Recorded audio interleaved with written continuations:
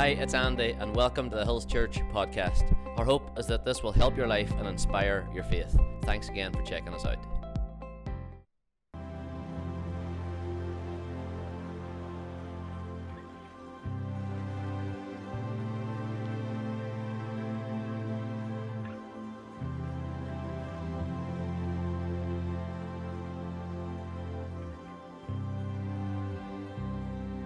That music play behind me the whole time. It's like a nice little ambience. So good to have you at church. Can you believe we've talked for so many weeks about Christmas, and it is actually nearly here. In 2 weeks' time, it will be over. There's a really bright light in my face today, so I might move a little. Is that okay? If you are here, we would love to invite you to connect afterwards with us at the trailer. We will have some nice treats for you there, and tea and coffee, and hopefully over the next few weeks at our services, our family service next week and our car service, that you will also be well fed at those. And we know that you here at the Hills love a good feed, isn't that right? So we'll hope to feed you well over the next little while.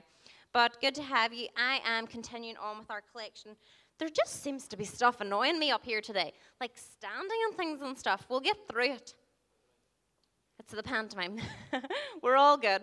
So this is, you know what this is trying to do? I'm talking about peace today, and I'm not getting any peace up here yet between lights and standing on things, so maybe it's very apt that I'm talking about peace today. So we'll get started, and I'll get onto a bit of a rhythm of peace. But you know what? Andy kicked off last week on our Missing Peace series. And if you didn't get listening, or if you weren't here, you can get so on our Spotify and iTunes and YouTube, and you can catch up on it there. But Andy talked last week about how peace is not found in a possession, but it is found in a person, and that person is Jesus. And he talked about last week how we have to have peace in our minds. And peace in our minds is a good thing, isn't it? Yeah, so we spoke last week that peace is possible, and we do not want to be robbed by having no peace in our minds, so peace is possible. And that leads me on this week to then talk about having peace, and having peace in the area of when we're offended. Who has ever been offended? Every hand should probably be in the room. But isn't it true that when we're offended, it can rob our peace? Yeah, when we're offended, the first thing that happens is we get annoyed, and we're a little bit rattled, and it can rob our peace. So we're going to look today at how we deal with the offense and how we deal with the offender. Is that good? Yes, because we all deal with offense, and that's dealing with us personally, but we've still got the offender in our worlds to deal with, don't we? So how do we deal with offense, and then how do we deal with the offender? And I know you're all in here in the room today, so we're all in community. If you're listening on podcasts, you might be alone. But it goes for us all that we're always in community. We're in community in our homes. We're in community in our works. We're in community in our schools. We're in community even when we're out shopping. We're always around people, and we can't get away from them. And coming up to Christmas, there's maybe people in the room that you're sitting here thinking, I wish I could get away from this person at Christmas, but you're going to have to be in the same room as them. Anybody? Well, you know, not me. I'm not speaking for myself there at all. I'm actually not. But you know what? It is a reality that there is times where we're in the room with people that offend us. And what do we do with that? So I am just going to start us off by reading the scripture that's going to do the talking for us, and then we're going to pray. So Romans 12, verses 14 to 18, and this was written by Paul. It should be on the screen. Bless those who persecute you, bless and do not curse. Rejoice with those who rejoice, and mourn with those who mourn. Live in harmony with one another. Do not be proud, but be willing to associate with people of low position. Do not be conceited. Do not repay anyone evil for evil. We're learning that in our house at the minute. When Ralph hits Judah, Judah hits Ralph. Ralph hits Judah, and Judah hits Ralph. And I keep repaying evil for evil. And I'm like, the Bible tells us, kids. But it doesn't always work. Be careful to do what is right in the eyes of everyone, if it is possible, as far as it depends on you. live at peace with everyone. Let's pray. Dear God, we thank you for your word. We pray that today that you would speak to us through it. God, we want peace in our lives. We want peace in our minds. We want peace in our everyday community. So God, would you just reveal to us this morning what you want to say to us and help us live a life full of peace. In Jesus' name, amen. Who in this room loves free things? Who got a chocolate on the way in? I was not ready for chocolate on the way in because that was my breakfast. But I have a husband who loves free things. Who knows that? Yes, Andy loves free things. And it gets to the stage sometimes where all I look around the house and I see is clutter. I'm the sort of person is like, I'll assess the thing before I say yes because I'm like, do I have a place for that in my house? Because I do not like clutter. But who likes a hotel stay? Yeah, who doesn't like a hotel stay? Who loves the freebies in the bathrooms? Okay, some of you, okay. My husband loves the freebies in the bathrooms. So he's like bongs as many into his bag as he can. He's even sent the little like cleaners, do you have any more of those shower gels? And they're like, how many do you want? And I am just like, do we really need to go to a hotel to restock on shower gels? And sewing kits, gee, we have like so many sewing kits from hotels in our house. No, let's move on from this. People's now saying, does Andy sew? He's showing me up. No, Andy. Of course you don't sew. This is going from bad to worse. Sewing kits, shower gel, like body lotions, which are never going to be used. He'll take them. He nearly even asked for like a toothbrush kit, even in a hotel. Do you have any of those toothbrush kits? Oh, gee, my husband loves free things. And there's some of you like that too. I, on the other hand, I'm like, I'm not really into stuff. So I'm like, oh, it's okay, you keep it or give it to someone else.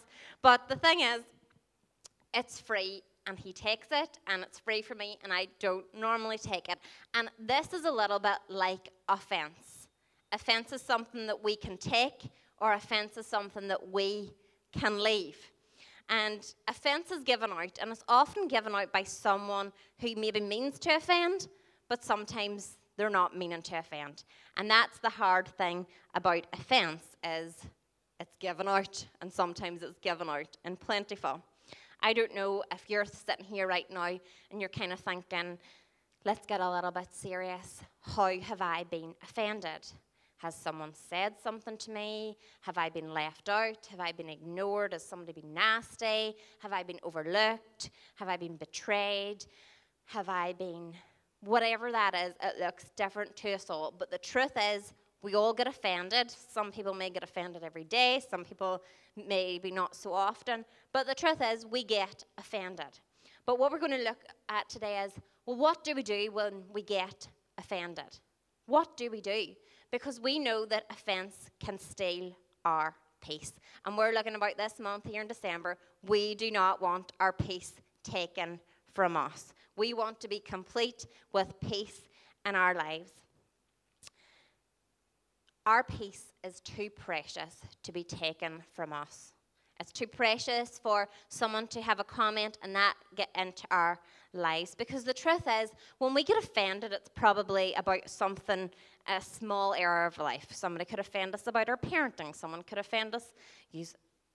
Feel like I was a little bit offended about my parent in the room when you were like showing us up about Ralph there. We can be a little bit offended about parenting, how we look, who hangs out with us, who doesn't, if we're invited, if we're not. There are so many ways that we can be offended. But the hard thing with that is we don't have compartments in our life or little compartments for offense. We don't have, I'll put that there and leave it there. No, when offense get in, it affects our whole peace. And the truth is, though, if we're wanting to be offended, we're going to get offended. The truth is, being offended is inevitable, but living offended is a choice. You know what? In the Bible, there's lots of areas that we could look at and think, you know what? Jesus could have been offended there. Did you know that he healed 10 lepers? How many said thank you? 1. Not even a thank you from the other 9. And there's lots of places that Jesus wasn't thanked for things, he wasn't complimented for things, he was betrayed. There are so many ways that Jesus could have been offended. In Proverbs 19:11, it says this: a person's wisdom yields patience. It is to one's glory to overlook an offense. To overlook an offense. And I want to say here today, overlooking an offense does not mean that you have to put it under the carpet and say it didn't happen. Overlooking isn't saying, look, I'm going to pretend these things didn't happen. But overlooking something is a form of forgiveness. It's saying, I'm going to let it go. It's a conscious decision to say, I'm going to forgive, I'm going to let it go, and I'm going to overlook it. Because I don't know about you, but when I get offended, I seem to spend that next period of time in my mind replaying what was said or what was done. Anyone else do that? Or can anyone just put it behind and maybe deal with it in a week's time? I think about it and analyze it. But you know what? It's okay, but we have to let it go and have forgiveness in our hearts. Because when people offend us, it's us that's carrying the lack of peace. It's probably not done them any harm because they just said or did what they wanted to do. But we cannot let other people's words and actions rob us from our peace. Your peace is too precious. Your calling's too precious. It is too precious to live offended. Being offended is inevitable, but living offended is a choice. So being offended today, we've looked at, well, what does that look like, being offended, and how do I deal with it? Well, I can let it go. I can pass over it. But another great way I thought about living offended is, and we talk about this quite a lot at the Hills, when you know whose you are and when you know who you are, it's a lot easier to not let offense get to you. When you know that you're a child of God, when you know that God loves you, he cares for you, when you know he's your provider, when he's your healer, that he's your Prince of Peace, King of Kings, it is so much better when you know whose you are to not let offense get to you. But when you add on top of that, well, who you are, who has God created you to be? Well, if he has created you to be married or have children or be in a certain job or do certain things, well, you're going to stand strong and be secure in what you're called to do. And these things that are going to offend us, well, they're not going to shake us because we know who we are called to be in Christ. And I think that's a really good way to stand firm and not let offense get to us, is when we know who we are and when we know whose we are. And just because we let go of the offense, we've still got the offender. Yep. Whether it's a co-worker, whether it's a family member, whether it is anyone. I don't know who your offender is, but they're out there and they're there. But you know what I love? What it says in Romans. It says, as far as it's up to you. It's not saying about the offender. It's not saying about the person doing it. It's as far as it's up to you. In Romans 12:18, if it is possible, as far as it depends on you, live at peace with everyone. And when it comes to offense, forgiveness is key. People do wrong things and say wrong things, and sometimes they mean it and sometimes they don't. But in Romans, Paul gives us a really good recipe for dealing with these people. Because who knows, when we're wronged, we want to make things right. Who knows, when people say things to us, we want to put our case up against it. No, you're not right. Well, that's not how it is. I want to tell it this way. But the thing is, Jesus didn't tell us to be right. Jesus told us to be loving. And that's the really hard thing about dealing with offense and people who offend us, is because Jesus doesn't want us to be right. He doesn't want us to tell people what they're wrong, but he wants us to be loving. And in Ephesians 4:2, it says, be patient with each other, making allowances for each other's faults because of your love. Being patient and loving to people who offend us, This is what the Bible is telling us. It is not easy, folks. I'm not preaching a message here that it's like rosy and great to do. But what our peace is too precious to let offense get in and to let people annoy and get to us. And especially coming up to this Christmas time where there's going to be lots of people, we need to know how to deal with offense and how to deal with the offenders. The first word that Paul said in Romans 12, verse 18 was bless. Bless. Bless those who persecute you. He did say it. Do you ever read the Bible and think, oh, why was it written this way? Could it not be a little bit easier on me? Anyone else? You know what bless means? Bless in the Greek, it's kind of a hard word to say, eulogio. It sounds a bit like Yu-Gi-Oh, you know, the thing that used to be on TV. But basically what that word means, it's to speak well of and wish blessing for someone. That's really easy to do when people's nice to you, isn't it? It's easy to bless people who's nice to us. Yes, it's easy to buy flowers to people who's nice to us. It's easy to compliment someone's outfit when they're nice to us. It's easy to say nice things to people who are nice. But this isn't just for people who's nice that this verse is written for. This is for everyone, even people who would persecute you. And what Paul's doing here in this scripture, he's not just saying bless and move on. This is an actual command. And a command is something that you've got to keep doing and keep doing and keep doing. So I kind of thought about, well, what sort of ways can we bless those who offend us? Bless those who's nasty to us? Bless those who betray us? Well, you know what?